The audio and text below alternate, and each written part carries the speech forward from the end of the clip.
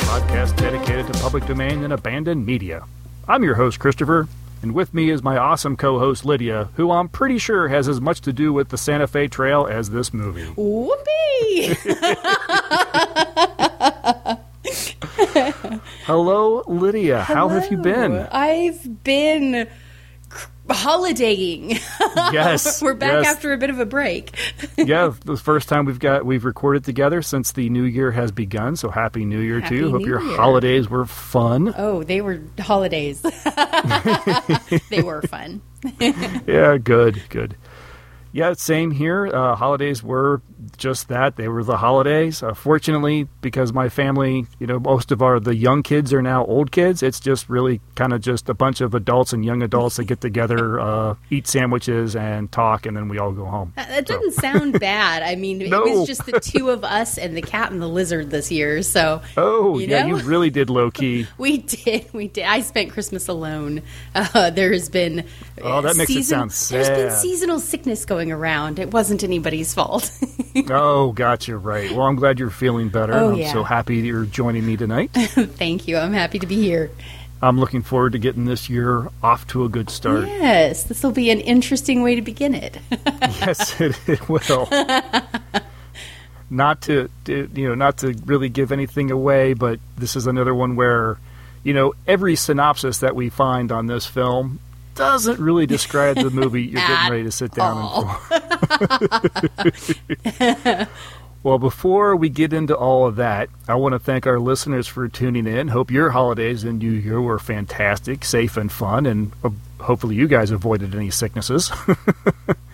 For any new listeners to the show, if you haven't already, you can subscribe to the show by visiting Apple Podcasts, Stitcher Radio, Google Play, and now we are on Spotify. And any whatever pod app that you use, you can find us pretty easily. I encourage you to please rate and review us if you can at any of those outlets. You can also join our Facebook group. Just go to Facebook and search for Orphaned Entertainment. I think we're up to like 145 members on the Orphaned Entertainment group, which I'm happy with. That doesn't sound like a big number when you compare it to other groups, but it makes me happy when I see it. If you'd like to email us with any comments, suggestions, or feedback on this or any episode, please type or record a message and send it to orphanentertainment@gmail.com. We have a YouTube channel. You can go and subscribe there, and you can watch many of the films that we have covered here on the podcast, as well as know a little in advance what film we're going to be covering next. All these links are on our webpage. Just go to orphanedentertainment.com. So with that, we're going to take a little break, listen to a 5-minute mystery and a promo for another podcast. And when we return, we will talk about 1940's Santa Fe Trail.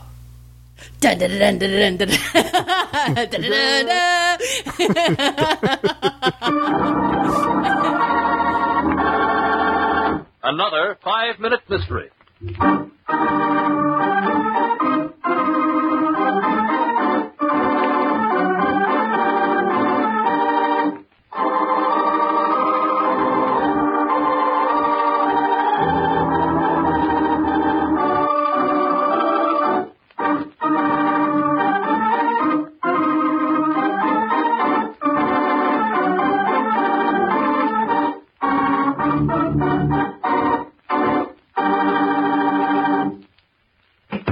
Good morning, Sheriff. Morning, Deputy. Ted just called in and said he'd be late. Springfield bus from Cleveland broke down just outside of Cleveland and won't be in till 11 o'clock. Well, I guess you and I can handle what little business we get here in Springville until then. Oh, Sheriff's Office. Speaking. James Coburn shot? Be right there. Sheriff, the bullet entered his right temple just over the eye, passing through the head and made its exit from the back of the neck. I knew this would happen to James. You knew this would happen, Miss Alice? Yes. You see, Sheriff, some man in Cleveland had attempted to blackmail James because of an earlier romance. And James had threatened to turn the blackmailer over to the police. Because of that, his life was threatened. I had him come here to Springville to hide out for a while. Deputy, Have any strange men been reported in town the last few days, or have you seen any suspicious characters that might have been trying to locate James Coburn? Oh, haven't heard of a soul, except some bum that must have dropped off a freight. A short, swarthy-looking guy. That sounds just like the Cleveland man. James described him to me one day. Don't recall anyone saying he'd inquired about Coburn. James always seemed like a pretty upright man to me. Oh, James was a very quiet man, Sheriff. He was just unfortunate enough to have been tied up with this affair in his youth. And then this gangster had to try a shakedown on him and ruin all our happiness. We were to be married. We were going to be married tomorrow and go to Cincinnati to live. James had a job offered him there. I'm sorry. This has been a shock to you, then. Yes, it has, Sheriff. James had written me last week. He asked me to come on the 8:30 bus today. Then we were going on to Cincinnati this afternoon. Oh, I was so happy. I packed all my things and left Cleveland on the bus early this morning. I rushed right out here only to find him dead. Oh, if only he'd gone to Cincinnati months ago as I begged him. It would have been just the same, Miss Alice. Well, it couldn't have been. He'd have been safe there. No. No, you'd have tracked him there and murdered him just like you did here. Do you know why the sheriff accused Alice of murdering James Coburn? In just a moment, we shall find out. But first... In 1972, American TV networks canceled 12 TV shows for crimes they didn't commit. These shows were promptly forgotten by the public and faded into obscurity. Today, Chris Cooling researches these shows for a podcast. If there's a TV show that no one else remembers, and if you have earbuds, maybe you can listen to Forgotten TV.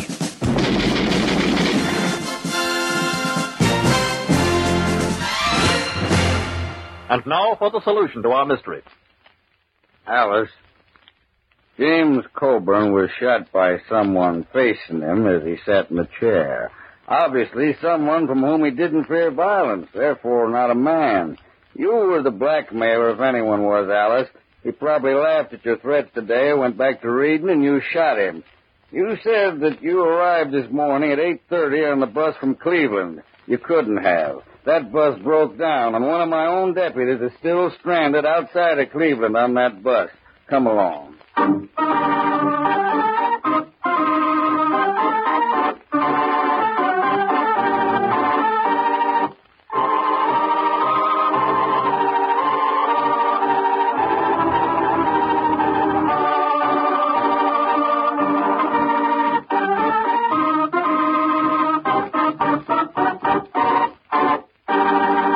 Welcome back. Santa Fe Trail stars Errol Flynn as Jeb Stewart, Olivia de Havilland is Kit Carson Halliday, Raymond Massey plays abolitionist John Brown, and Ronald Reagan is George Custer. And we also have Alan Hale, who helps kind of round out the cast as kind of the comic relief department there, as Tex Bell.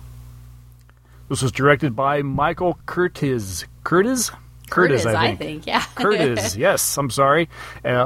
He was a Hungarian-born director and is recognized as one of the most prolific directors in history. He was already well known in Europe when Warner Brothers invited him to Hollywood in about 1926.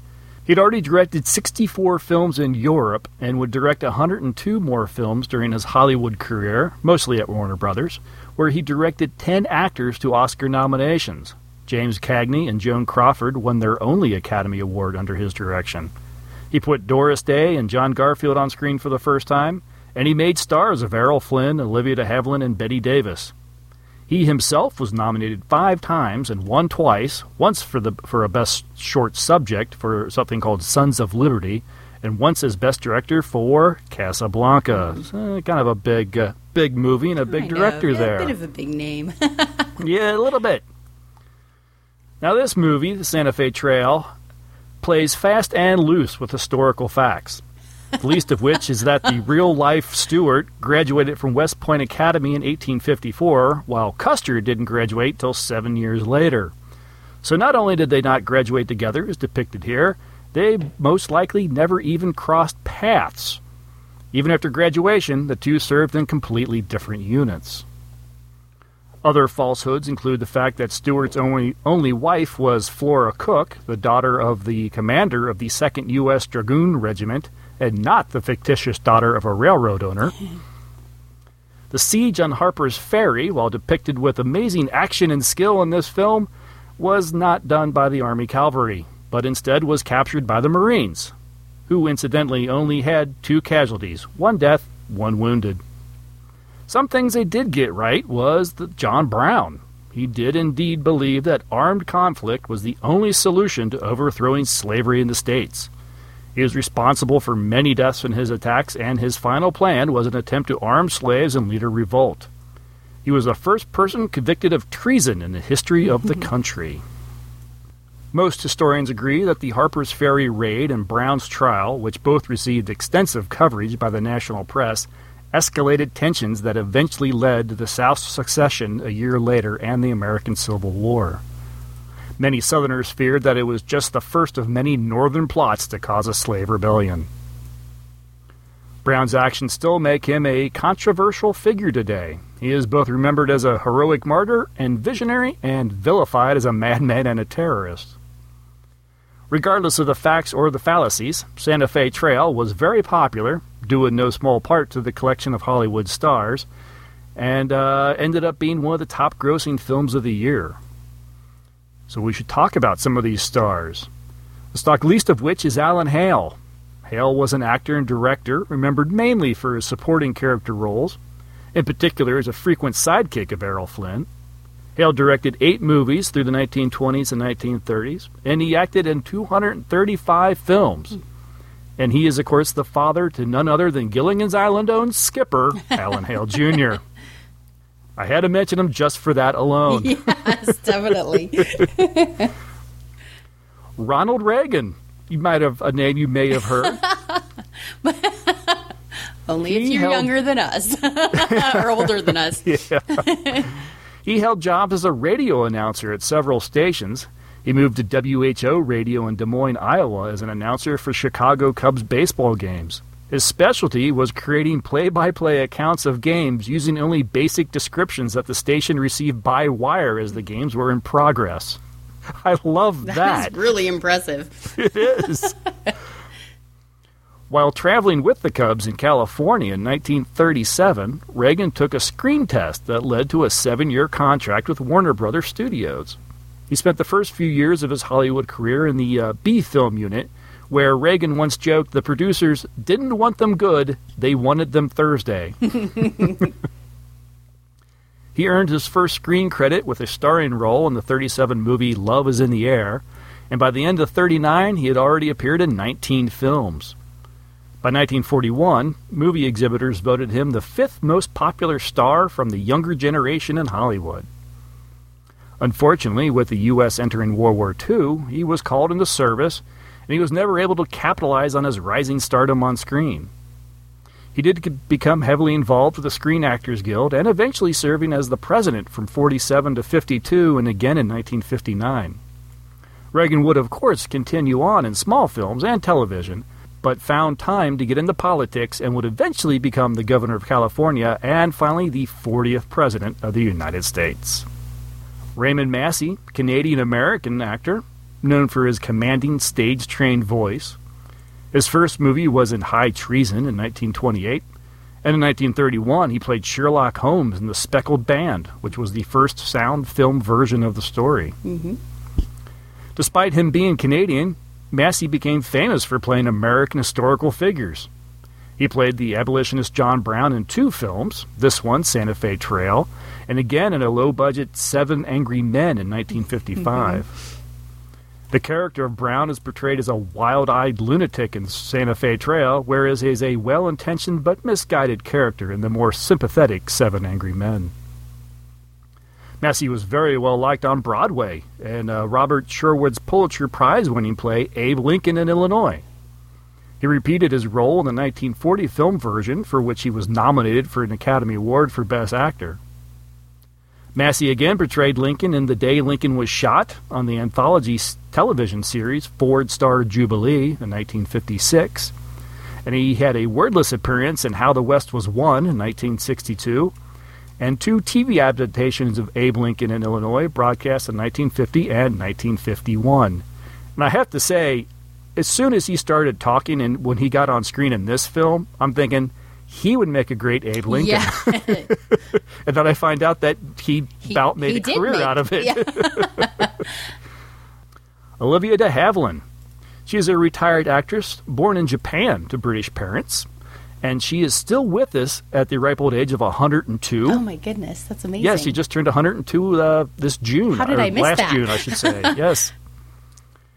Her career spanned from 1935 to 1988, and she appeared in just 49 feature films, but was one of the leading movie stars during the golden age of classic Hollywood. Although Warner Brothers Studio had assumed that the many costume films that studios like MGM had earlier produced would never succeed during the years of the Great Depression, they nonetheless took a chance by producing Captain Blood in 1935. Great movie. Oh. The film was a swashbuckler action drama based on the popular novel by Raphael Sabatini and directed by Michael Curtiz. It starred a then unknown extra, Errol Flynn, alongside the little-known de Havilland. The on-screen chemistry between de Havilland and Flynn was evident from the very first scenes together. The bantering tone of their exchanges in the film, the healthy give and take and mutual respect, became the basis for their on-screen relationship in subsequent films. That film was nominated for 4 Academy Awards, including Best Picture. In September of 1937, de Havilland was selected by Warner Brothers studio head Jack Warner to play Maid Marian opposite Errol Flynn in The Adventures of Robin Hood. Great movie. Which came out in 1938. The movie, upon its release, was an immediate critical and commercial success, earning an Academy Award nomination for Best Picture. It went on to become one of the most popular adventure films of the classic Hollywood era. In a letter to a colleague dated November 18, 1938, film producer David O. Selznick, who was preparing to shoot Gone with the Wind, wrote, "I'd give anything if we had Olivia de Havilland under contract to us so we could cast her as Melanie." Jack L. Warner was unwilling to lend her out for the project, and de Havilland had read the novel, and unlike most other actresses, who of course wanted to play Scarlett O'Hara, she wanted to play the Melanie Hamilton role. De Havilland turned to Warner's wife Anne for help. Warner later said, "Olivia, who had a brain like a computer concealed behind those fawn-like eyes, simply went to my wife, and they joined forces to change my mind."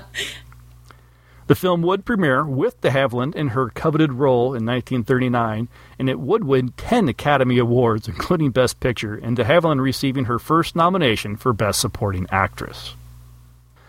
Let's see. Finally, Errol Flynn, Australian-born actor during the golden age of Hollywood, considered the natural successor to Douglas Fairbanks, and made famous with his heroic swashbuckling roles like Captain Blood and Robin Hood. Australian filmmaker Charles Chevelle was making a film about mutiny on the Bounty called In the Wake of the Bounty in 1933. Chevelle was looking for someone to play the role of Fletcher Christian. There are different stories how Errol Flynn was cast. According to one, Chevelle saw his picture in an article about a yacht wreck involving Flynn. The most popular account is that he was discovered by cast member John Warwick. The film was not a success at the box office, but seemed to ignite Flynn's interest in acting, and in late 1933, he left for Britain to pursue a career in acting. Flynn got work as an extra in a film, I Adore You, in 1933, which was produced by Irving Asher for Warner Brothers. Flynn soon secured a job with the Northampton Repertory Company at the town's Royal Theatre, where he worked and received his training as a professional actor for about 7 months. He returned to London, and Irving Asher cast him as the lead in Murder at Monte Carlo, a quickly produced film made by Warner Brothers. The movie was not widely seen. It is actually currently considered a lost film. But Asher was enthusiastic about Flynn's performance and cabled Warner Brothers in Hollywood, recommending him for a contract. Executives agreed, and Flynn was sent to Los Angeles. On the ship from London, Flynn met, and would eventually marry, Lily DeMotta, an actress 5 years his senior, but whose contacts proved valuable when Flynn arrived in Los Angeles. His first appearance in the U.S. was a small role in The Case of the Curious Bride in 1935. Flynn had 2 scenes, one as a corpse and one in flashback.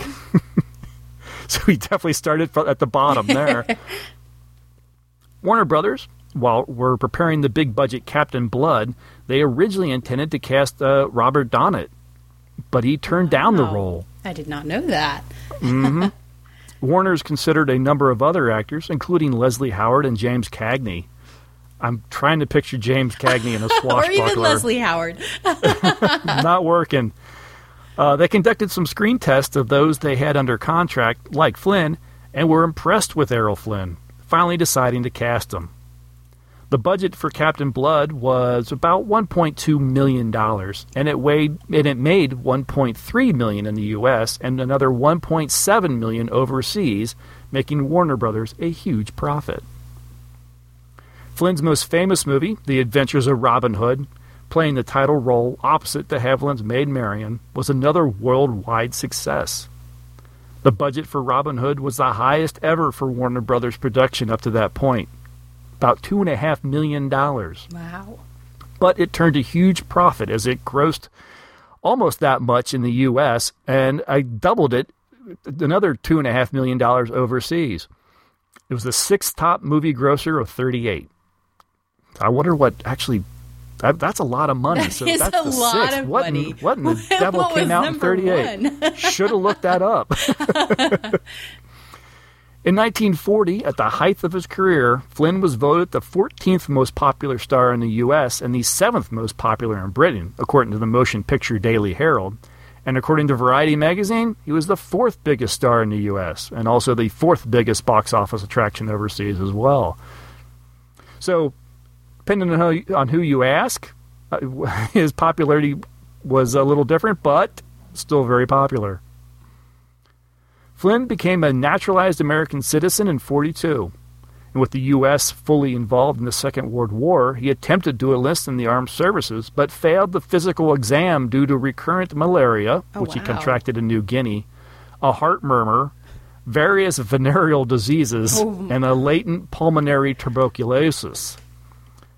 Flynn was mocked by reporters and critics as a draft dodger because the studio refused to admit that their star, promoted for his physical beauty and athleticism, had been disqualified due to health problems.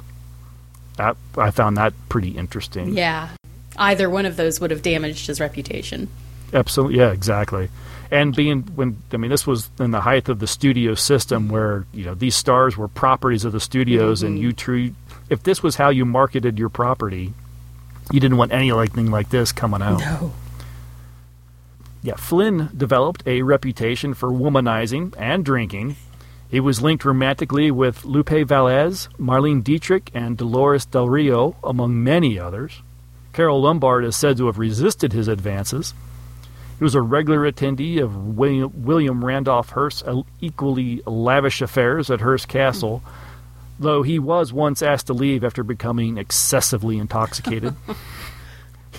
How intoxicated must you be? To get kicked out of Hearst Castle, no kidding. Yeah. Holy cow. The expression, "in like Flynn," is said to have been coined to refer to a supreme ease with which he reputedly seduced women. Wow. Though there is dispute over the validity of this claim. Errol Flynn, however, was reportedly fond of the expression and later claimed that he wanted to call his memoir "In Like Me,"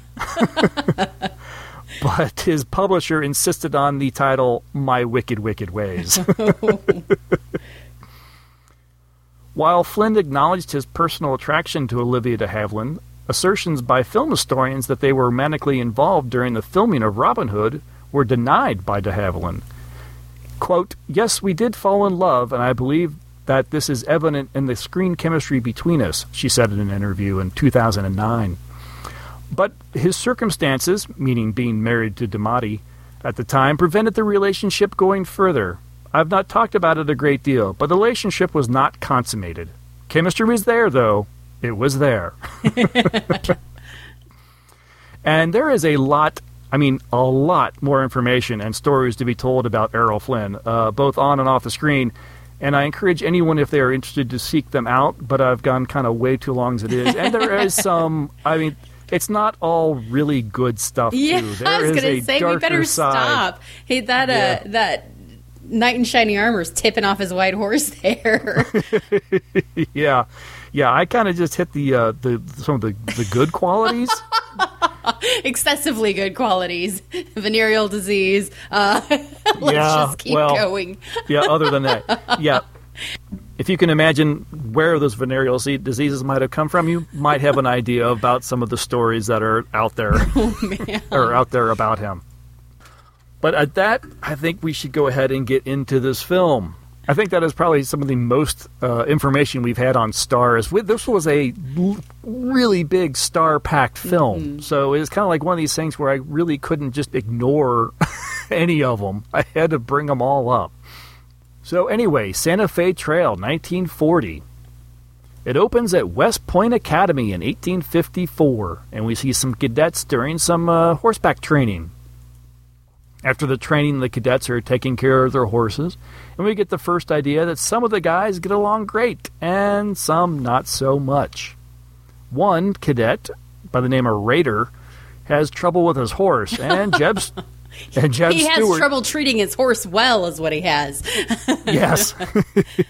Yeah, and Jeb Stewart chastises him for putting the harness on too tight.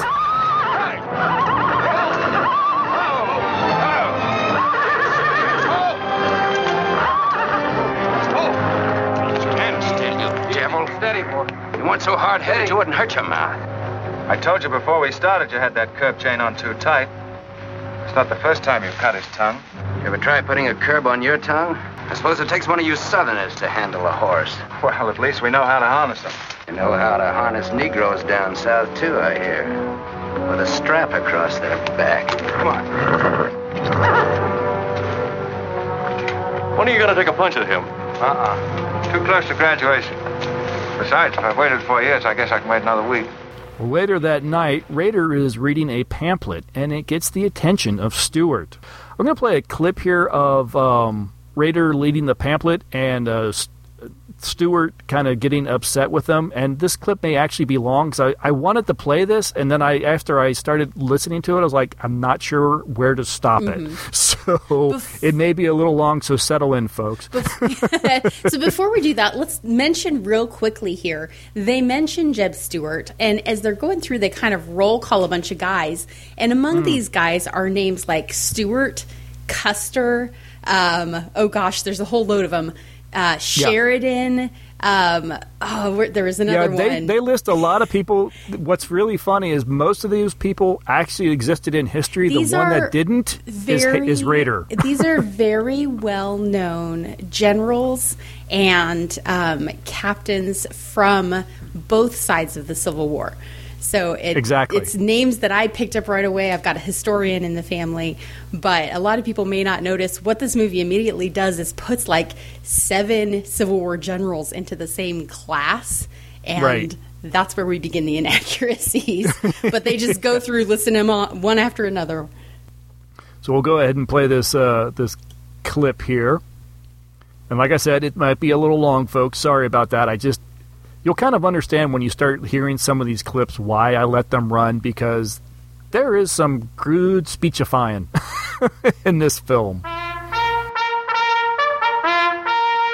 breaking up of the American Union as it now exists is the basis of my plan. And that destruction must be made upon the issue of Negro slavery and on no other. The Union must then be reorganized on the great principle of emancipation.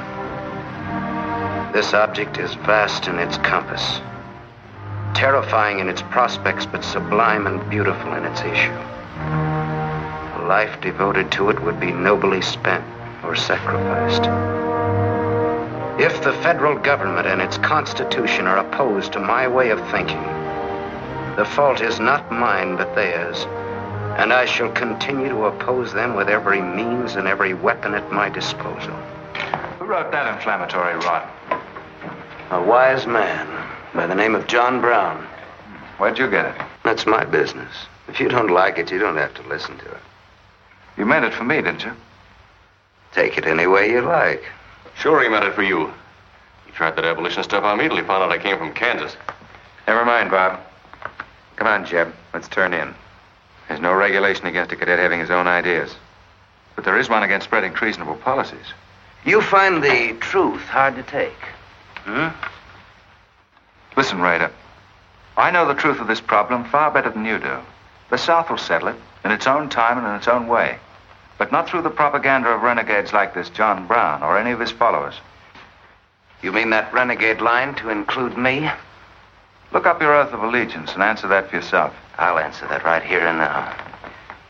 I've taken a lot from you southern snobs. For 50 years now, you've been watering your precious family trees with the sweat of Negro slaves, piling up wealth and snobbery until now you think you own the government and the army. And anybody who disagrees with you is a lying renegade, a rabble-rousing traitor. You get this from me, Stewart. And all you other Mason-Dixon plutocrats. The time is coming when the rest of us are going to wipe you and your kind off the face of the earth. Well, Stewart finally has enough and gives Rader a good punch in the face. The other men try to hold these two back, but the two go at it until an instructor finally breaks it up. Stewart, Custer, and the others, minus Rader, find themselves in Robert E. Lee's office for disciplining. And this is another little bit of fallacy, apparently. They have Robert E. Lee as the commandant of West Point, and he was not at this point the commandant. He was actually involved in West Point. He was at West Point, but he was not the commandant.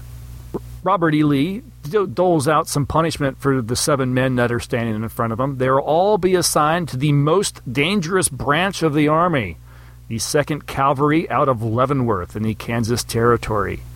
And this actually pleases all the men. But they quickly wipe the smiles off their faces after a stern look from Lee.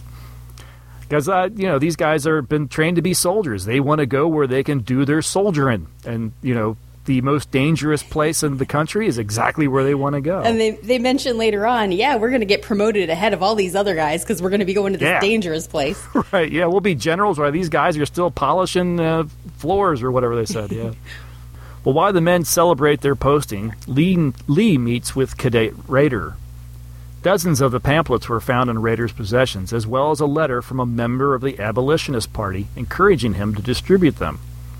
Rader is dishonorably discharged and ordered to leave West Point. I wonder if now is the time to make mention that there is a lot of politics throughout this movie. And if you're watching it, some of the themes may be slightly uncomfortable. And let's see. So I'm going to kind of take a breath so that we can edit this out because I'm not quite sure what I'm saying. Do we want to kind of disclaim it and say... Yeah, we really should. I realized that after we started getting the synopsis that we really needed to talk about what this movie's truly about. There's so much stuff that I wanted to make sure we saved to discuss after we go through the synopsis, but I guess we do need to preface some of it a little bit. Yeah, I think it makes sense to say this movie is called The Santa Fe Trail, and on the face of it, it is a Western adventure movie, but it is not. No. It is a historical political movie about abolitionists. Essentially, that's what it's about. And very little of it actually takes place even near the Santa Fe Trail. So when we initially picked we'll get onto that later, but this is not a fun-loving Western starring Errol Flynn. This is actually like a historical drama. So if you haven't watched it yet and you start watching it, go into it with that knowledge. It'll help. Yeah, absolutely. Yeah, this is like trying to make a statement by not making a statement. Yes. Politically. It is a movie about making your own decision about politics. Yes, yeah. So, it says a lot by not saying anything or trying to give everyone both sides, even though it's kind of like that side really doesn't need a voice, but it was trying to placate. I've read a couple different articles and some reviews that says that this film was really sort of trying to placate the Southerners by giving them sort of like an honorable reason to get into the Civil War or something, and it's like, okay. Yeah, it's odd. And we talked briefly before we started recording about this is a podcast about film, not about politics. So we're not going to launch into that side of things. We're going to gloss over some things, not because we have no opinions, but because that's not what this podcast is about.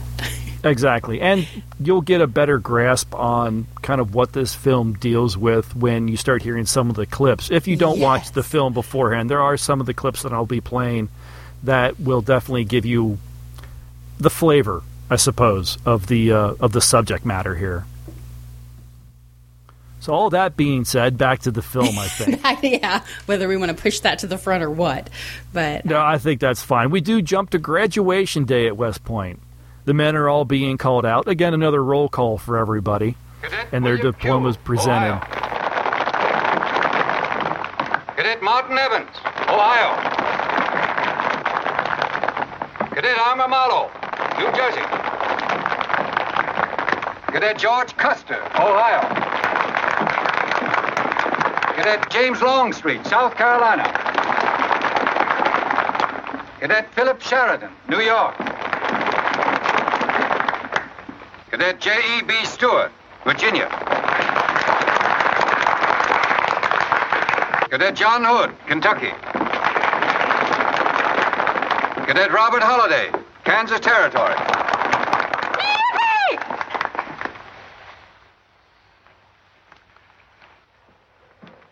Cadet Jason Wood, Virginia. Cadet George Pickett, That Virginia. was my sister Kit.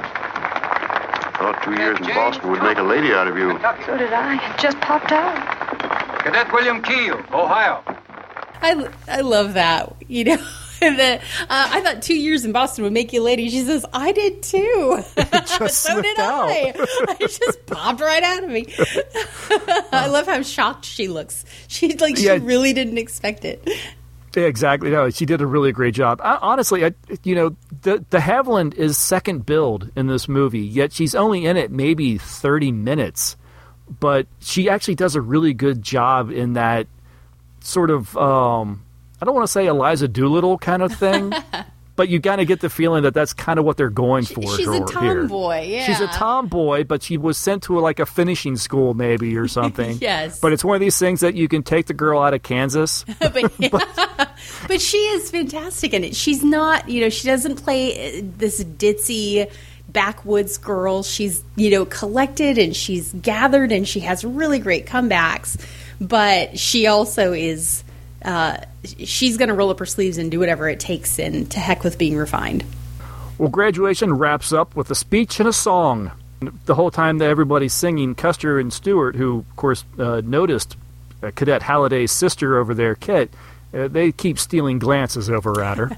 Worth mentioning, too, and again, this is just in the vein of the flavor of the movie. The speech for the graduation is given by Jefferson Davis, who...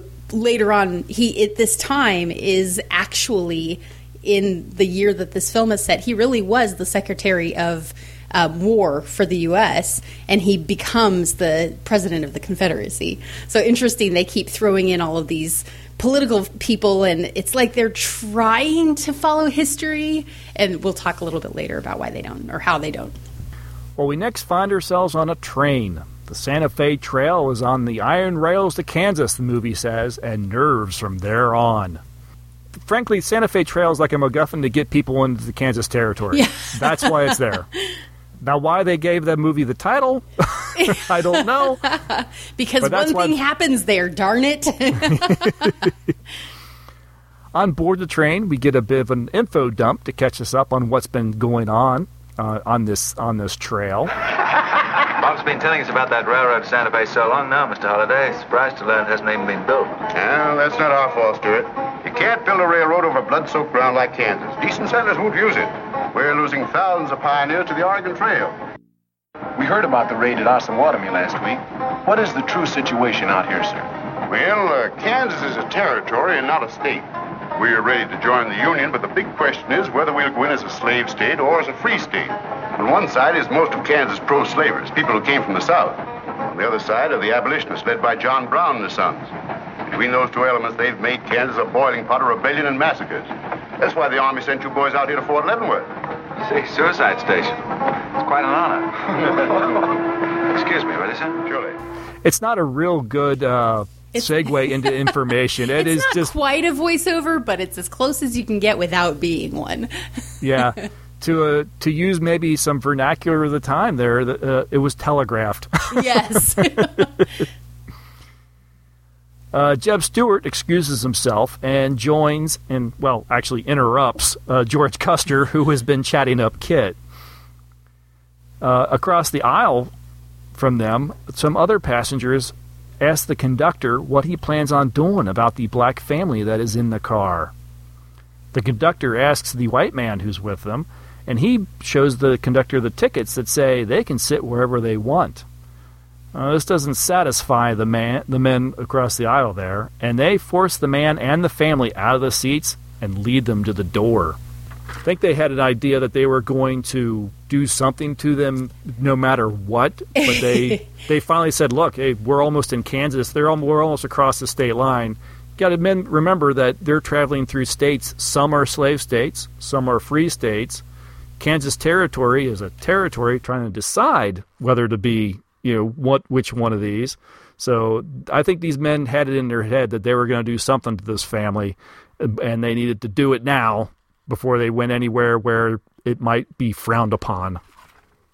As they near the end of the aisle, the man that was with the family suddenly turns and guns down one of the men, then jumps from the train. And we find out that man was Oliver Brown, one of John Brown's sons. Well, now we make it to Leavenworth sometime later. Mr. Halliday is planning his next leg of the trip. I guess actually this isn't Leavenworth. This is Kansas City. Kansas City. Mm-hmm. Mm-hmm. Mr. Halliday is planning his next leg of the railroad, and Kit is managing the workers and a wagon train for a scouting mission. She introduces us to our comic relief duo, Wendy and Tex. This is kind of a cute moment. You get a little bit better of an idea of Kit and also her father. She tells him, if you're going to spend your time paying attention to the railroad on paper, then I'm going to do the actual work that needs to be taken care of. You kind of get this idea that she's been running things up until she was sent away to finishing school, and she's back at it again. Right. And you're right. She's not in this movie very much, but even the little bit that she is, I think she's the most powerful character in it. And they really kind of carry on and tell about the struggle between the abolitionists and the slave states in her reactions to things. Yes, yeah, and we'll get to that later. There's a scene in particular, quite a ways up here, but there's a scene in particular that really highlights it. Yeah, but this is the part where you get this idea. She's an intelligent, thinking woman, and she's capable, and darn it, she's cute. She's fun. We like her. Kit's awesome. Yeah, is this the where we meet Wendy and Tex? Is this the moment when they're coming back from the stores? Yes. They come back from the store. Yeah, they've apparently they've got a girl in I love in it. Santa Fe. We've got a girl in Santa Fe. Right. Yeah. Wendy's sweet on her. Tex says, "Oh, I'm engaged to her." And they both have gifts for her. Wendy's got one of them fancy French looking glasses, which is a mirror. For those of you younger than us. And Kit asks Tex, "Well, what did you buy her?" And he opens up the package, and it's a whalebone corset. Yeah, which everyone gets quite a kick out of. And I like Wendy's line to Tex is like, "You better hide that or start wearing it." Yeah. Well, at Fort Leavenworth, our heroes get their assignments.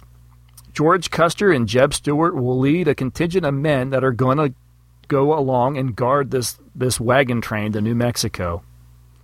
Along the Santa Fe Trail. we have a guest star in this little segment called the actual name of the movie. Yes. Stuart and Custer both try to impress themselves on Kit one more time before they leave. She, while enamored with both of them, politely kind of pushes them off. And with a hearty song from the wagon train, the caravan heads off. Like you do. I mean, you can't just drive away in a wagon train without doing a sing-along. With a full band in the wagon, by the way. Yeah, it's like a whole full jug band sitting on top of the wagon. The original bandwagon. Yeah. Well, we cut to the camp of John Brown and his small army, and we discover that Rader has signed on with them, and he's even delivering some new recruits. Oliver Brown rides in and tells his dad what happened on the train and gets a good slap for it. John Brown calls him a coward. Apparently tough love is in the Brown household. Yeah, he calls him a coward for leaving that family on the train all by themselves. Oliver tells him it was them or me. Yeah, and he gets a slap for it. Yeah, this is an interesting moment because the first time I saw it, I was like, oh, yeah, John Brown's like, wow, he's right. Yeah, this guy shouldn't have just left this family to their fate. And then the second time I watched it, I was like, wow, John Brown's kind of a jerk to his kids. I was like, wait a minute. Like, okay, no, he's right, but what? Well, after a prayer from Mr. Brown, he and his men move out. On the road, Brown's younger son, Jason, shares some concern about their current mission.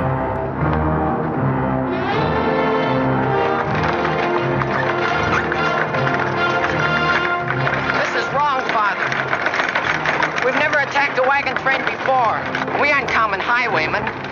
You say we have a righteous cause, but this will bring the law down on us like a storm. We recognize no law but the law of God. You will do as I command.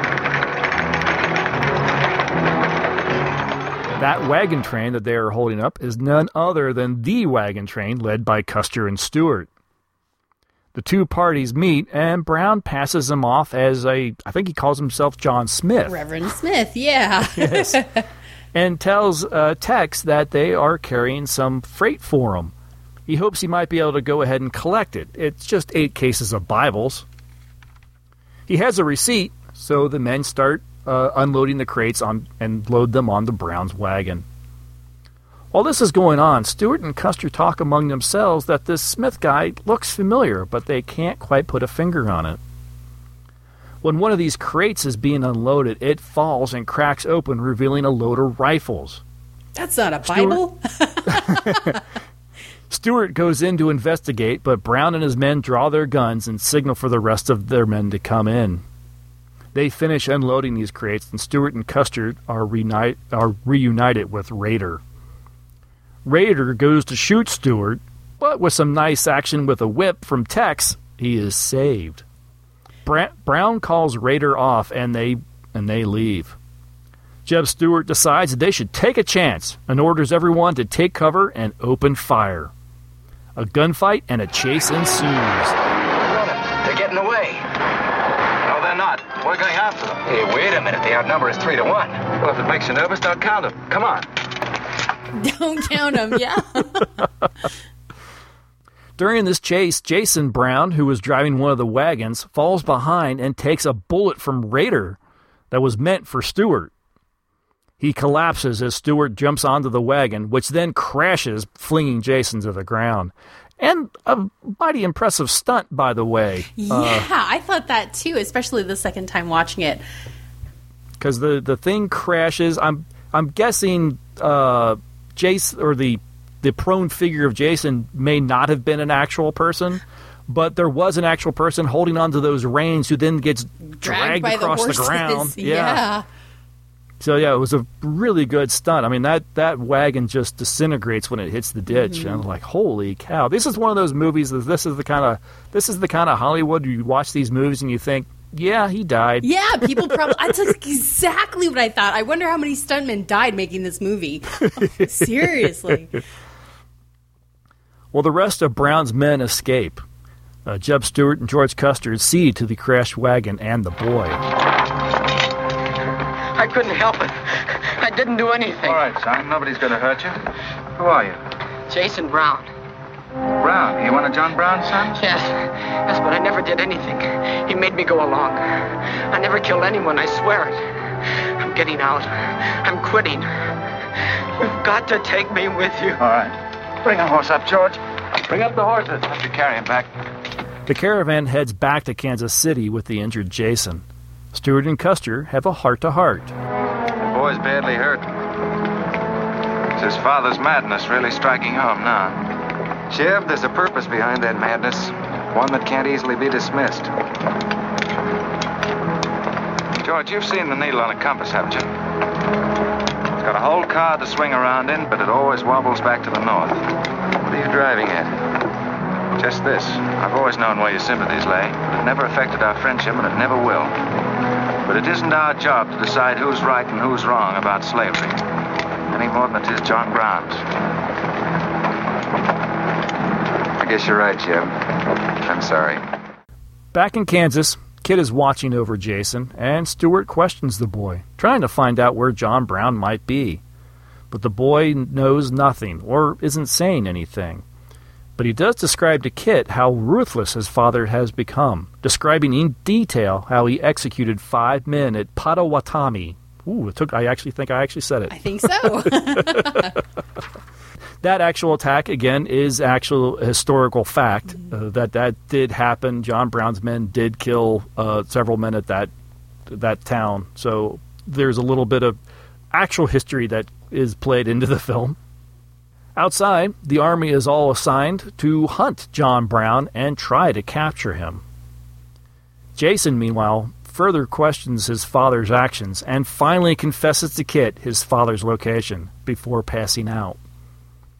Kit finds Stewart and tells him where to find Brown. At the house of Shubal Morgan. Yeah, the house is, what a name. I looked that up, and actually, another slight historical inaccuracy, they actually have Shubal Morgan as a real person, but that was one of John Brown's aliases. So it's interesting. Like, there's so much detail in it, the level, and then it's like, but then it's wrong. You're like, yes. They didn't even make up this name. It's really the name that he used, but it was actually the same guy. Well, it's interesting because it occurred to me that while they're at the house, you never meet anyone by the name of Morgan. Yeah, but there is somebody cast as Shubal Morgan. Oh, is there? Oh, there is. And I could be correct. I may be misspeaking. Maybe they did, and I missed it. They may have said his name, or if they did, I certainly never caught it. Fair enough. Hello, darling. How is it? It's very serious. I left the doctor with him. Poor little devil. Jeb, he told me everything. The whole nightmare of his 15 years, even the place where his father is now. He said he wanted me to tell the soldiers. Where? Palmyra, at the house of a man named Shubal Morgan. Shubal Morgan, Palmyra. I wonder if that's the truth. Jeb, I'm frightened. That boy is crippled for life. And that man on the train, he died for a principle. And a man killed him for a principle. One of them is wrong, but which one? Who knows the answer to that, Kit? Everybody in America is trying to decide it. Yes, by words in the East and by guns in the West. But one day the words will turn into guns. Oh, Jeb, can't it be stopped now? Can't the slaves be freed before it's too late? It will be stopped when we hang John Brown.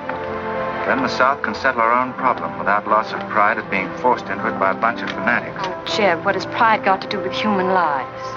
Kit, the two things kind of come together down south.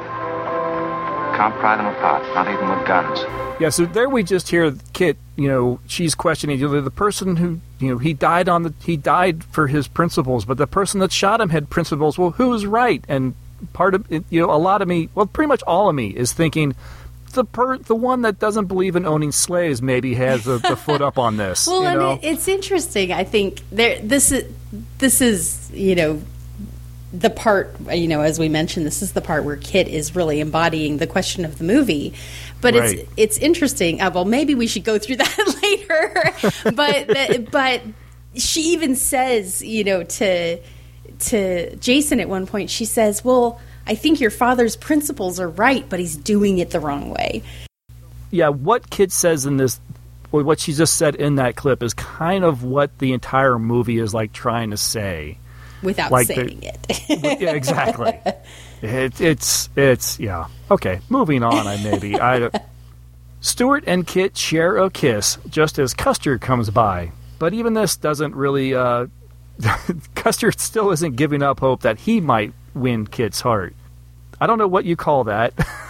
You walk up on your competition with this girl. They've been kind of trying to vying for the same woman. you come up and the competition is firmly kiss-locking the girl. Well, there is a phrase for that. Hope you're saving some for me. Yeah, there is a phrase for what he's doing, but since this is nominally a family show, he's blocking the other guy's moves. We'll call it that.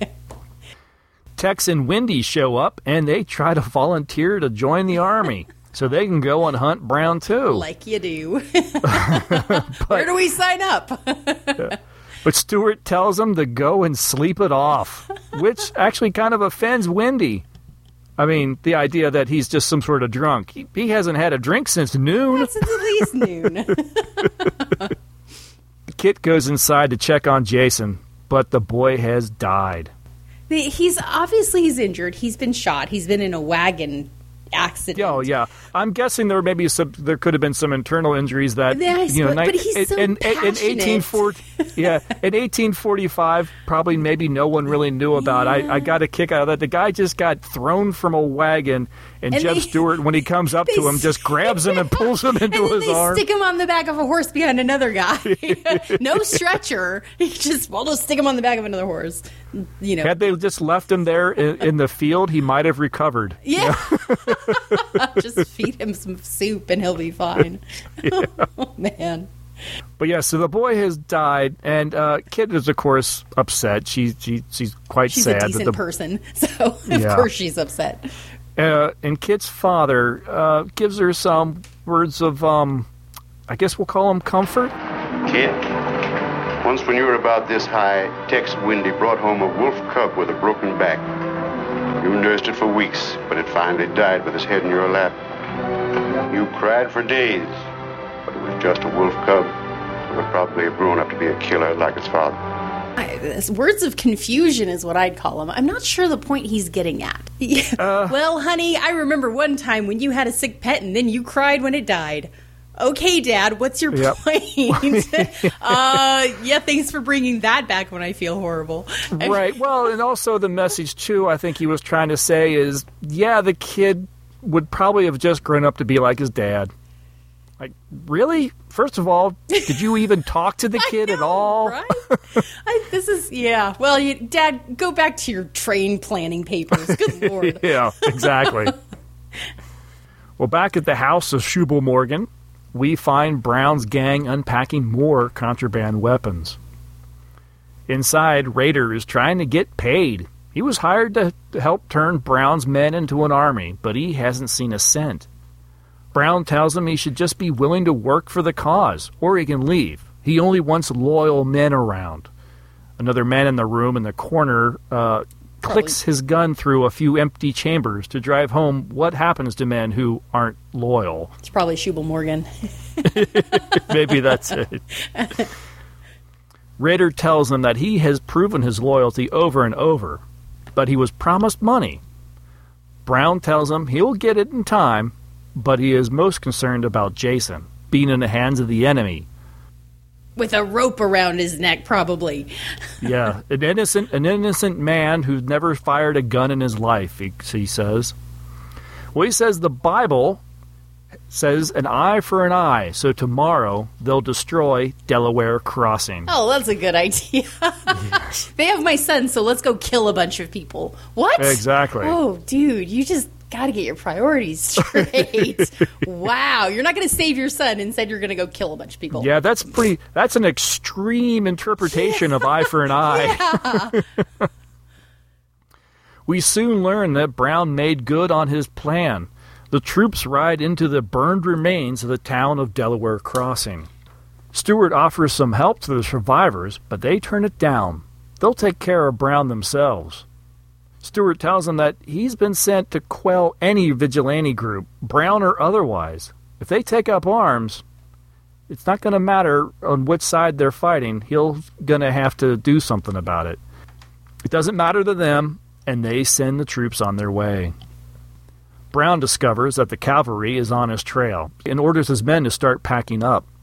A man questions what about all the slaves that they have who apparently they freed along the way. Acquired, yeah. Yes.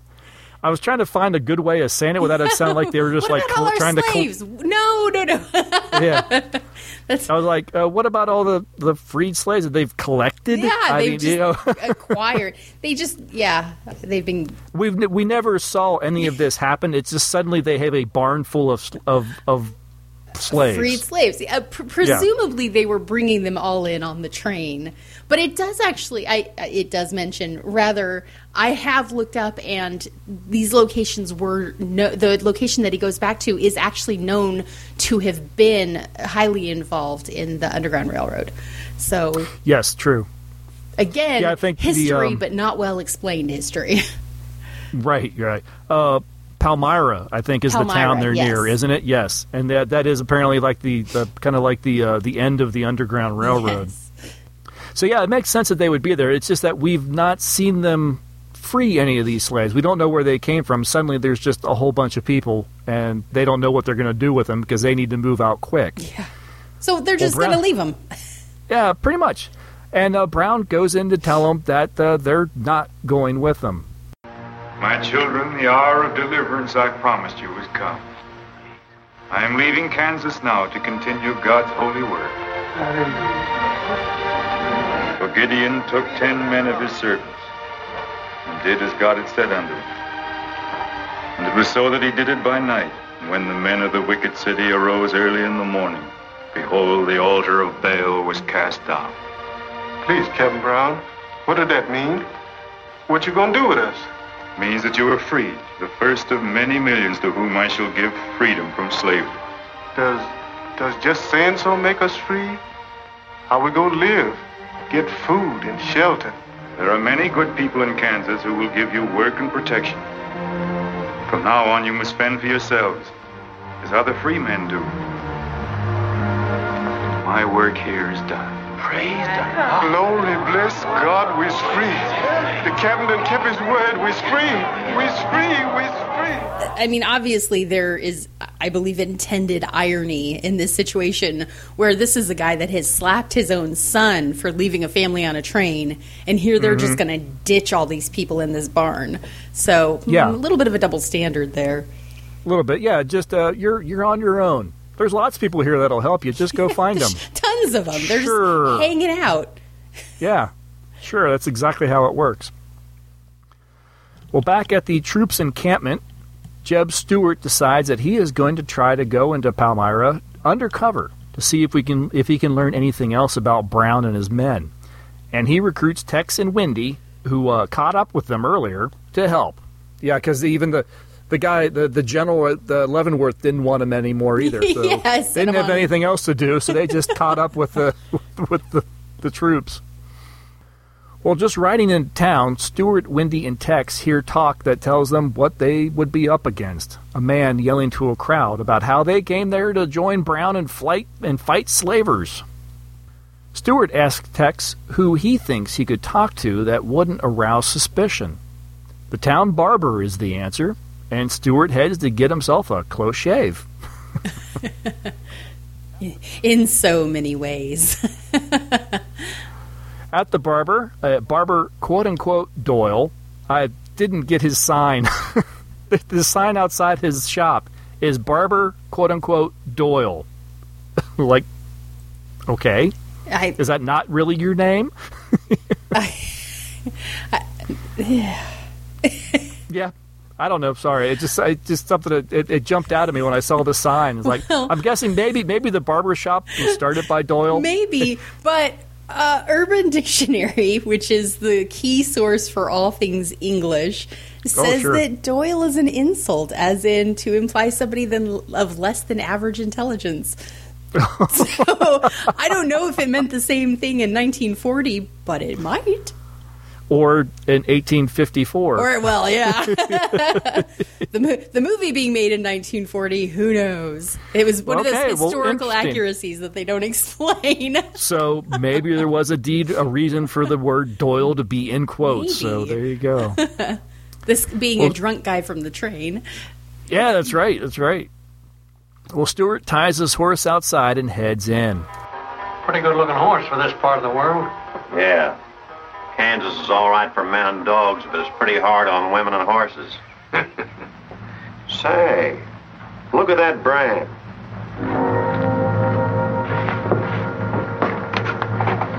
an army horse.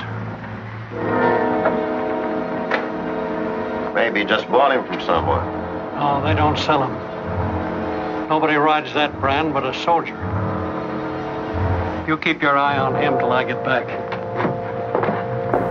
Stewart starts with some small talk with the barber, who, as Lydia says, happened to have been on the train to Kansas, but he was very drunk at the time. Very drunk. Yes. He's sure that he recognized Stewart's face, but he says, of course I was really drunk. And Stewart's like, well, there you go. That guy probably had two faces. Yeah.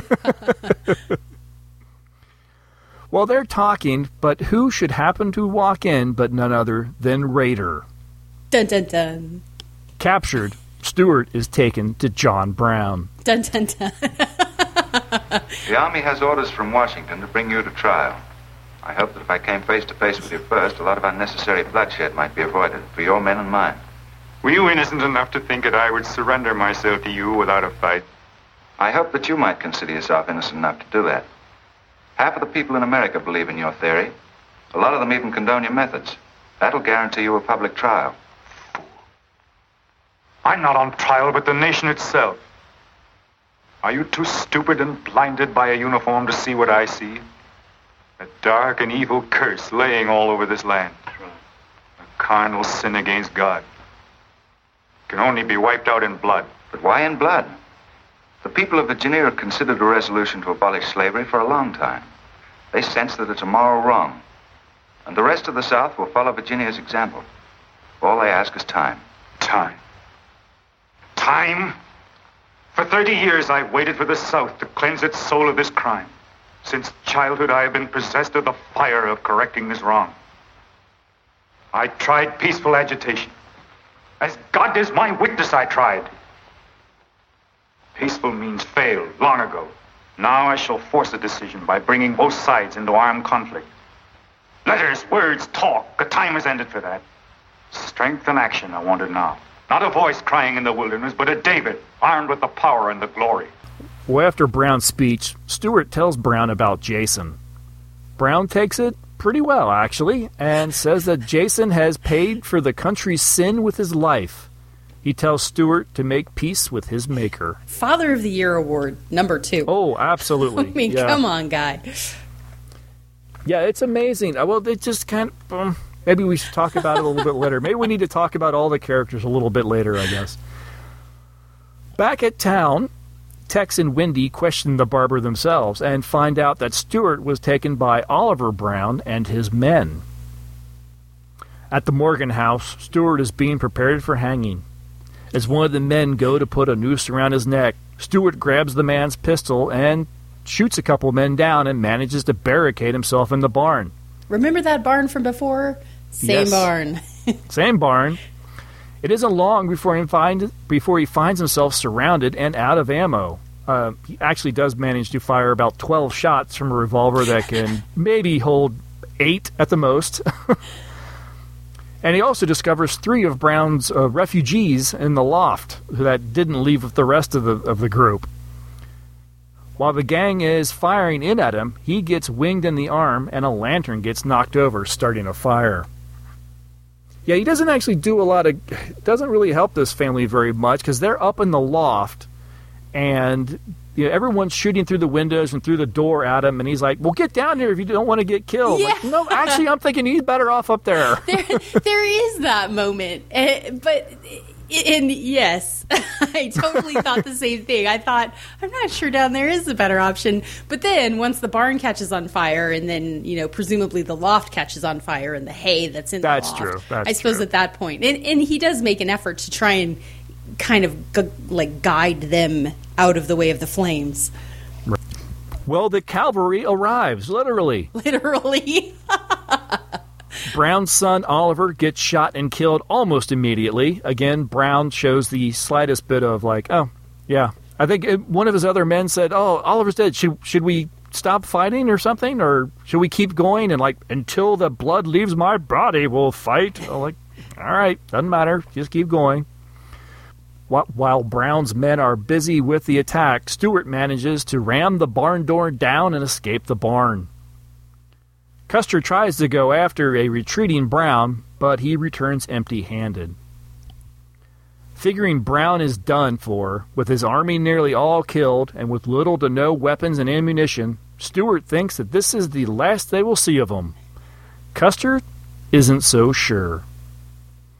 This brings us to about an hour and 12 minutes, and believe it or not, you still have about 40 minutes to go. This is a long movie. This is one of the longer films that we have watched in a long time. And at this point, it's kind of one of these... It just ends up being like the good breaking spot, because if I kept going with the synopsis from here, I kind of have to finish the film. I mean, This is like start of the third act, I guess. This is a hard end of one act and start of another. Yes. Almost start of another movie. Yes. But yeah, we need to talk about some of these characters here, and maybe we should talk with Massey as John Brown. You can tell. I mean, they cast this guy really well. I'm not a historian. I don't know a whole lot. I've only kind of done like the wiki dive, during research for this. But you got a feeling that John Brown has to be someone that has to be either kind of very personable, or someone that could draw a lot of people to him and fairly easily. And casting Massey, who has this fantastic voice, and the way he talks, you're either scared of him or you're inspired by him. Yes. Depending on what he's saying. So, fantastic casting, and that's how this character kind of comes across in this film. That's how John Brown comes across in this film. Yes. Depending on which prayer he decides to pull from the Bible. Yes. Or where he decides to go with his speech. You are, like I said, inspired or in fear of the man. I guess we have to approach it strictly from a film standpoint. This is a character that you really don't like. I mean, no. It's like they go to really great lengths to make a guy who is standing up for the most obviously right moral, stance as unlikable as possible, and they really achieve it, I think. Yes, they absolutely. Despite that this is the guy that wants to end slavery, he is still the villain of the film. He wants to do because it by of the killing actions, everybody else. Yeah, yes. Because of the actions he's taking. Yes. Oh, absolutely. And so from that standpoint, if they're trying to cast somebody that, is powerful and is also really dark and scary, Raymond Massey, especially in black and white, there are points in this movie where his eyes, they just look completely black. And I don't know if that's intentional on the part of the cinematographer or if that is just how he happens to look in those moments. But there are moments in this film where he is full-on scary. And he looks scary, and, he fills that part perfectly. And I think that's kind of what they're pushing for, is to say, well, I have to assume at some point in his history there was this guy, but he was really creepy, and even though he was right, he was doing it wrong, and this is the story of that guy. And from that standpoint, it's created very strongly and effectively. They did a good job of it. The best villains are the ones who don't think they're doing anything wrong. Yes, and that's exactly who this guy is. He truly believes he has right on his side. And he'll get into it at certain points in the movie where he's the chosen of God. And we've all heard scary people say stuff like that. This is, you believe him when he's saying it in this movie. So he's extremely powerful in this role. Yeah, absolutely. And makes for one of the more interesting characters. Now, the only other character that I found maybe a little bit more interesting was actually the character that has no historical, trying to think of the word. Yeah, he has no historical basis, is Raider. I really like Raider. Again, he's the villain, or he's villainous, but he's one of those people who... He's a little bit different than Brown. Brown truly thinks he's good and doing the right things. I think Raider is a person who knows that he's a bad person, but he does good things or tries to do good things because he doesn't want other people to know that he's a bad person. Interesting. I think early on they even mentioned that he's got those pamphlets, but the letter says he'll be paid to hand them out to sympathetic soldiers, to people that are sympathetic to the cause. So early on, I got the impression that he is purely mercenary. And you are correct. There's not a historical character that I'm aware of with that name. I think he's the only one in here. He's one of only a couple of people that don't even have a last name in the movie. But there is... Rader is his last name. Yes, I don't remember his first name. There is no first name, at least as far as I could tell from the credits and what I could find. There's no first name. But there was actually a British guy whose name I can't think of that did fill his role, especially in later on they follow through the Harper's Ferry attack, which is where this is leading in the third act. There's no surprise there. This is history, guys. And there was actually a guy who was there and assisting John Brown in some of these things. And there are some actions that Rader takes later that are actually extremely similar to what this other person did. So I wish I could think of the guy's name. I found it and then I didn't write it down. Right, but he now was you've lost it. British, just totally randomly. Has nothing to do with the story as far as I'm aware. But Rader does fill, I think, probably a couple of different roles of different people that may have been involved in various points of this whole saga of John Brown. Well, that would make sense, and that would make sense from a kind of a cinematic standpoint, where you wanted to tell those aspects of the stories, but you've already got this huge cast. Yes. You don't want to muddle it up any more than you already have. Exactly. So, yeah, you do a little bit of shorthand. But, yeah, there's just moments from this guy, he doesn't believe in slavery. He is offended by, the slave-owning Stewart and his family. He's willing to side with Brown. I almost got the impression, too, from early on that he's almost more offended that Stewart's family is wealthy slave owners. Possibly, it's not just that they're slave owners, it's that they're wealthy slave owners, and that makes him sick, Yes. Yeah, he maybe is kind of one of those people that had to pull himself up from the bottom kind of thing. And still trying to even. Yeah, I mean, maybe him going to West Point, him joining the Army was kind of like his only way out of whatever version of the slum you had in the 1850s. And he is, while being, like I said, villainous, he has a sort of set of code of morals. Yes. And he also has like a strange sense of honor. And he was literally dishonored because of Jeb Stuart. And that really bugs him. Gets his goat. Yeah. Well, he's played, we didn't mention him, when we were talking about the cast, he's played by Van Heflin, who's not, I think, a well-known name, but... Wasn't one I recognized. But his face, you've seen him in something. He wasn't in an exhaustive... Well, I suppose if you've seen Westerns, you've seen him in something. He doesn't have an exhaustive list of parts, but he looks like a couple of other guys, but he's been in a lot of things. He was in the original 3:10 to Yuma. He was in Shane, which is... Maybe it's just my dad loves Westerns, but there are a bunch of them in there, 1948, The Three Musketeers. He's been in loads of movies, but he always kind of seems to get this character that's a little gritty and that you kind of don't like him. He's smarmy is a word that a friend of mine would use. Right. He's kind of smarmy, but he is perfect for this particular role. Oh, absolutely. He's supposed to be kind of smarmy. Yeah, and he fits that whole kind of Western cowboy look. He looks very natural in the hat, in the clothes. Where a lot of the other casts, like Errol Flynn, he looks natural in his uniform. He's pretty. He's very pretty. He's very pretty. In his uniform, it kind of like, okay, that sort of works. But when he goes undercover and he's riding in the town, he's like, you look like you should be Roy Rogers. Yes, he's just too clean. Yes, exactly. He needs a little scruff, and he does not have a hint of scruff through this whole movie. Yeah, he's just too pretty for the part. Yes. Well, for the part of a cowboy, for sure. Yeah, exactly. I really found Rader interesting, just because of his version of morals and honor that he finds, and how he is offended. He's kind of an anti-hero. What he finds. Yeah. He is a little bit, yes. This is exactly the kind of character that in other films would be the guy that you would follow in a film. Mm-hmm. And yes, he would do all the wrong things, but for the right reasons. He's Deadpool. Yeah.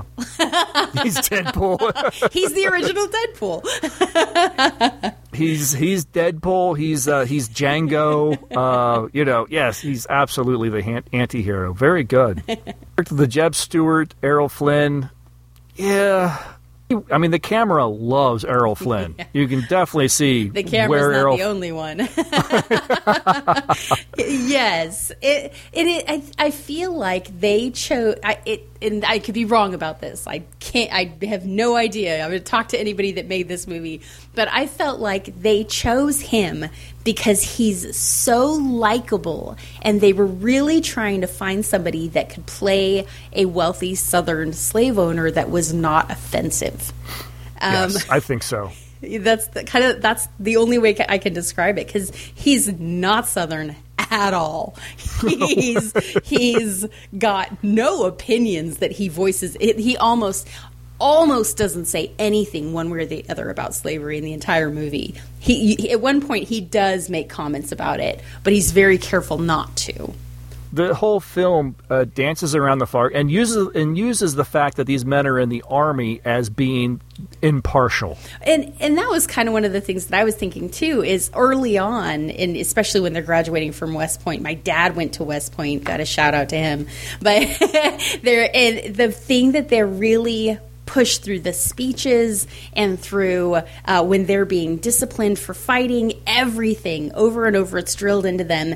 Your place as a soldier is not to have a political opinion. Your place as a soldier is to do what's right for the country, is to defend the country, and that's it. And so the movie intentionally puts itself in a place where you're not supposed to dislike people from the South. You're not supposed to dislike them because of where they are from, and you're not supposed to like them because of where they are from. You are, in a way, it's very pushy about it. They want you to make up your mind about whether or not slavery is right. And so you have people talking about it and thinking about it and taking actions about it. But at no point does anybody stare down the lens of the camera, not that I can think of, and say to the audience, you should feel this way or you should think this way. It's like they are trying really hard to provide opposite sides of the argument, but almost flipping the character that you would stereotypically see as presenting that side. So you've got John Brown, who's a horribly evil man that is very anti-slavery. And then you have Errol Flynn, who's this great-looking, nice, calm guy who nominally at least owns slaves, but he's not offensive at all, and he doesn't, he's not trying to hurt people or kill people, and he just wants people to have the right to choose. So it's a weird movie. It's just a weird movie. Yeah. It hits you over the head by not making a statement. Yes, yeah. You keep expecting them to say, well, these are really the good guys, and, this guy's going to go do this thing, which is going to, kind of save him in the end, or, and I don't think you ever get that. You don't, in my opinion, you don't get to the end of the movie and go, oh man, that guy just really redeemed himself, or wow, that guy turned out to be really different than I thought he would be. Because through the whole thing, the people are just who they are. Mm-hmm. There's not any real change in it. And even the part where you've got Kit talking about, is this guy right or is this guy right? Do the actions you take about your morals make it better or worse to have those morals? She still doesn't make up her mind. She doesn't say. She just is like, well, which one is it? And it's almost like those videos in the 1950s and 60s where it turns to the camera and says, what should Billy say? Yeah, what would you do? And it's like, and then, I almost want to talk about the end of it because, but I'm not gonna. Well, there is a moment, too, in this film. I don't know if I glossed over it, if it was sometime after I stopped the synopsis. There is I think it comes afterwards. There's a scene with a fortune teller. Yes, that's later or on. An old Indian woman or something like that. Yeah. And she kind of tells all the men that they will soon, fight, but they're going to be fighting on different sides. Yes. That there's, and they all look at each other and then, they laugh it off. Ridiculous. Us fight against each other? That's crazy. We're all friends. And so, it's another one of these moments where this film is definitely saying something, but not. Mm-hmm. It's a very bizarre, tonally, the film is very bizarre. Mm-hmm. So yes, Errol Flynn, I liked what you were saying. He was cast because he is so, perfect. Inoffensive, yes. Yeah, yes. Exactly. And I think Olivia de Havilland, was a little bit more of a stunt casting. Like, we have Errol Flynn, get Olivia de Havilland because all their films are popular. Yeah, I absolutely agree with that. And that is what I thought. Because although there is an element of romance in this movie, this is not a romantic movie. No, don't be fooled by the synopsis. I think all the little brief synopsis that you see is like, two army men, vie for the attentions of Olivia de Havilland, and meanwhile, and they're looking for John Brown. Yeah. Oh, okay. And there is honestly, if you go to IMDb, it says nothing about abolitionists in the synopsis. There is not a word about slavery in it, and the whole movie is about slavery. And so I felt like, and I thought this before, that they cast them so that they would have trailer shots of them together to get people in. They wanted butts in the seats, and that's the only reason they have a woman in this movie at all. Yeah, no, I agree with that entirely. And I have to believe that the political climate of 1940 was just so different for this to have grossed as high of an income as it did. People now, it's so hard. It's a little hard to talk about this without talking about politics. Let's just say the political climate today would never allow this movie to be released. Certainly not the way that it's portrayed. Definitely not. The not social with this, climate, not with this total. We're going to stand on the fence through the entire film. Mm-hmm. Yeah, it would definitely never happen. No, so it's an interesting movie to watch. I can recommend 3 or 4 others. I would absolutely recommend before it if you want to just watch Errol Flynn and Olivia de Havilland. Yes, I've never seen The Adventure of Robin Hood. Oh my goodness, this is a movie I grew up on as a kid. Yeah, that and Captain Blood over and over, and I don't have a lot of Errol Flynn in my movie, watching history. You're not a girl. No, that's why. But I was a boy that grew up, swashbuckling adventure just seems like it should be right up the alley. Maybe it's one of those things. Maybe I've seen this film when I was younger. I'm sure it was on TV a ton. Yes. Well, maybe I've seen it. I just don't recall. Well, and we had Captain Blood and The Adventures of Robin Hood and The Black Swan probably all on the same VHS. So you just pop that in and you're good for 6 hours. If you've got the kids over for the weekend, we'll put this one on. There's nothing dirty in it. There's no nudity. It's great for a 10-year-old and an 8-year-old to sit down and watch for 6 hours. So it could just be I just grew up on it. Great. Before we go, we should talk. What did you think of Ronald Reagan? This is the first time I've seen Ronald Reagan in an actual film. You know what's interesting about Ronald Reagan in this movie? Nothing. Yeah. They threw him in there to create a little bit of tension between Errol Flynn and Olivia de Havilland, and it doesn't work at all. No. He's nondescript. He's very. It came down to Jeb Stewart needed somebody to talk to in the scenes. Right. That's exactly. And it might as well be this new guy, Ronald Reagan. It could have been anybody. It couldn't have been Douglas Fairbanks Jr. He's too good looking, and they picked a guy that was just kind of pleasant and that wasn't irritating and that Jeb would have somebody to talk to. I think you're exactly right. But the character itself was completely unnecessary to the film, which sounds harsh probably, but it's absolutely true in my opinion. So, an interesting film, and one that we unfortunately need to put a rating on, I guess. Again, I want to say, or I don't know if I've said it yet, but I'm the one that came across this movie, and I went, Errol Flynn in a Western? We should watch this. This is not Errol Flynn in a Western. There's almost nothing Western about this movie at all. So, definitely a bait and switch. Yeah, a little bit. Yeah. This is definitely, we've got a bad history with that with some of our last films where we get pulled in by the brief synopsis that it's mentioned. But here's this title. It's a Western and it's like a romantic. Oh, and this person's in it. Let's do that. Yeah.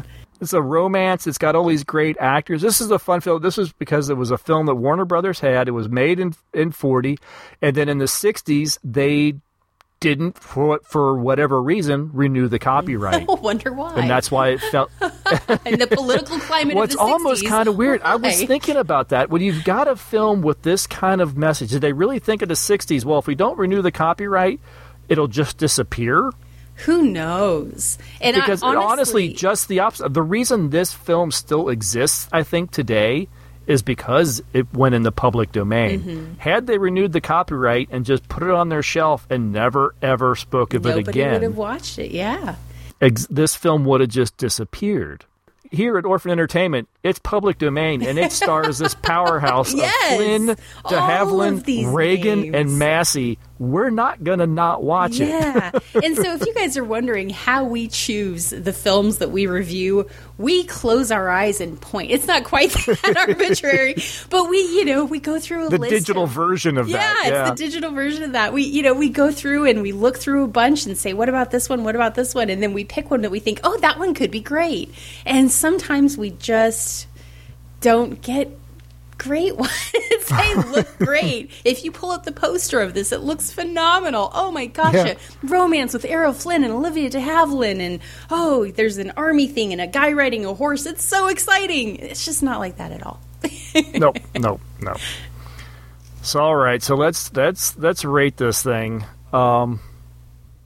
Again, not rating politics, not rating the message. I don't know, rating how important is this film to see, the quality of the film.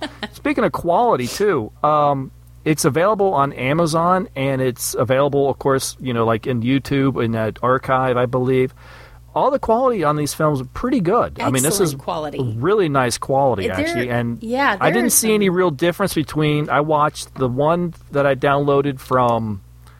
I downloaded from somewhere, and I watched the one that was on Amazon. There's no real difference between them. Mm-hmm. So you're pretty safe no matter where you find it. I was surprised with the clarity of some of it because, again, for a movie that probably nobody ever would have watched if it hadn't gone into public domain, it is in excellent quality, no sound issues. It's so clear in some parts that you actually notice the camera movements, which a lot of the time we're struggling so hard to just see what's going on that you don't even notice what they're doing with the camera. But from that perspective, it's top brilliant, definitely 5 Opals. But that's not the only part that we're rating. Right. Yeah, this is a film that I was sitting here, I'm looking, like, this is one of those movies that it's either a 2 or it's a 4, So which really is it? Bizarre. Yeah. I think I'm going to fall on the low end. I'm only going to give it a 2. And I feel bad because... I don't know if feeling bad is the right term. It's because of this weird... We're going to not make a statement that this movie makes that I think is what annoys me. And then to have... But I guess it feels odd to give a film that stars... all these really great actors who do a really great job, such a low rating. Mm-hmm. But there's just nothing terribly special about it to warrant telling someone, oh, you have to see this. Mm-hmm. Plus the length. I think for a film like this, I kind of wish it was a little shorter. Mm-hmm. It's a little bit of a chunk to try to... a big bite to try to... Yeah, about halfway through, I checked the time scroll and went, what? Oh, I thought it was almost over. Nope. Right. If you could have actually dumped like the de Havilland character, you could have cut a half an hour out of the film. But she was probably the most entertaining part of it. Well, she was definitely up there. One of them. Yeah. Well, I'm not far off with you on that one. I originally thought a 3. It's, solid filmmaking. It's not bad acting. Nothing stands out with horrible dialogue.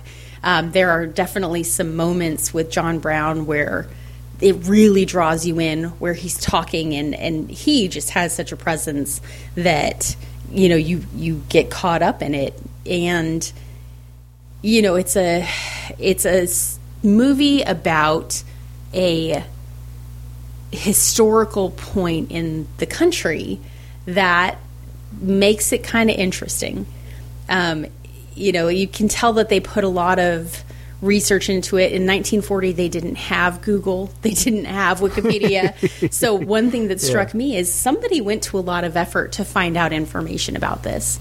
And they didn't get everything right, but in an era where literally computers basically didn't exist at all, and they would have had to be writing letters and, making phone calls and, trying to find out the information they needed to get this semblance of a accurately historical story. It's a little bit impressive that they managed to do as much as they did. They were hoping to make a statement about how prior to the Civil War, you had all these guys that were just guys until they picked a side and then they were enemies. So there's a lot of, you can read a lot of interest into this movie. That said, I think you're right. I think there are 2 completely different movies, and they shoved a romance into a historical drama to try and draw a crowd. And from that perspective, they really degraded it, in my opinion. As much as I really enjoy Olivia de Havilland, I really like Errol Flynn, the romance in this movie is completely useless. There's no purpose for it, in my opinion. And so they just dilute the story of the film and make it really long and kind of hard to watch. So it can't be better than a 3. It just can't. But on the other hand, I think it's a hard question. I'm inclined to give it a 3 because if we're judging it not based on our political opinions, I think it's very easy to give it a poorer score because of our ingrained moral statuses. That's what I'm trying to say. And so I think it's very easy to say this film is hard to watch because it's irritating. And so I'm going to give it a lower score, but it may not. I think as a movie, it doesn't really. I am arguing against myself giving it a lower score. So I think I'm really comfortable with the 3. I think that, there's solid direction. As far as a director goes, there's solid direction. I think they just tried to put too much in to a movie without saying too much. And it kind of exploded in their faces. It seems like a lot of effort went into a film that, in the end, doesn't really say anything. It doesn't. And so there is at least one performance in this film that's worth seeing, and that's Raymond Massey. I think it's interesting. There is some historical interest I had no idea about John Brown until I watched this movie and then started doing a little bit of research. So there's something to be said. It's interesting to watch it. I think they tried really hard not to dilute the historical facts too much, and from that perspective, I think they probably did all right. And so I would say, you know what, if it's something where you're interested in U.S. history and you'd like to see a movie about a violent abolitionist, I think you should see this one. I think it's a good one to watch. And trust me, and please let me be clear that my view, like, you're right. The John Brown character, I think, is probably the most historically accurate. Mm-hmm. There is no way you could make him the good guy. Yes. Regardless of what his beliefs were, regardless that, yes, he was against slavery. Yeah, he also just murdered dozens of people, maybe women and children. I don't know about Delaware Crossing. I don't know how historically accurate that was, but that was a town that was burned to the ground. It was not a town of just men. In the movie, he's a total a-hole. So. Right. But yes, he is an incredible actor, and it is really neat to see him take on this role, I guess. But you could never be portrayed as a good guy. No. The historical John Brown. So I think from that standpoint, if you're interested in seeing, something historical to do with this era, I think it's probably a really good movie to watch. There are few major flaws, and one of them is with them trying to add interest to the story with the romance. That's not to say that I didn't enjoy the interactions of the characters. I think that really was my favorite part, because that is the lighthearted part of it, is these two guys vying for the affections of this intelligent and witty woman. But it really has nothing to do with the story. So I'm happy with a 3 on this. All right. Yep, all right. Now that I've over-explained it way too much. All right. Well, I think maybe we should go ahead and put this to bed. I knew this was going to be a long episode. We had so much information even up front before we even got into the film. Yes. And I knew the film itself was going to take a while to get through, just because of the subject at hand and because of the actors that we had to deal with here. Mm-hmm. So I certainly want to thank everyone for sticking with us through this whole show. I'm hoping you're hearing this now. I hope you stuck with it. Yeah, if you have, yay. Nobody says you have to listen to it all at once. That's true. That is very true. Maybe I should have said that in the beginning. We'll add another disclaimer. Yeah. But I certainly thank you for listening. Thoughts and suggestions, email, feedback, please, orphanedentertainment@gmail.com, or come to the Facebook group and put your comments there. Anything we get from you is much appreciated. Oh, and I was going to say, and we kind of explained a little bit how we choose films. If you know of an orphaned film that you think we should take a look at, let us know that. We're always looking for new ones to review. Oh, yeah, absolutely. In fact, I was just going to say, we did get an email from somebody. Graham Donald wrote us an email, and he says that I've enjoyed the episodes of the podcast I've listened to so far. He said, I'd like to suggest the 1932 film Midnight Warning for a future review episode. It is available on Internet Archive, so I'm assuming it's in public domain. And I did double check. It is indeed. Oh. Should be good on that. As far as the film goes, it's an odd little noir exercise with some dodgy acting and a plot with quite a few holes in it. So while it doesn't sound like it's a good film, it sounds like it might be a fun film. So, just because Graham was probably one of the first folks to really send an email suggesting a film, I think we should absolutely do that. I think that sounds like a great idea.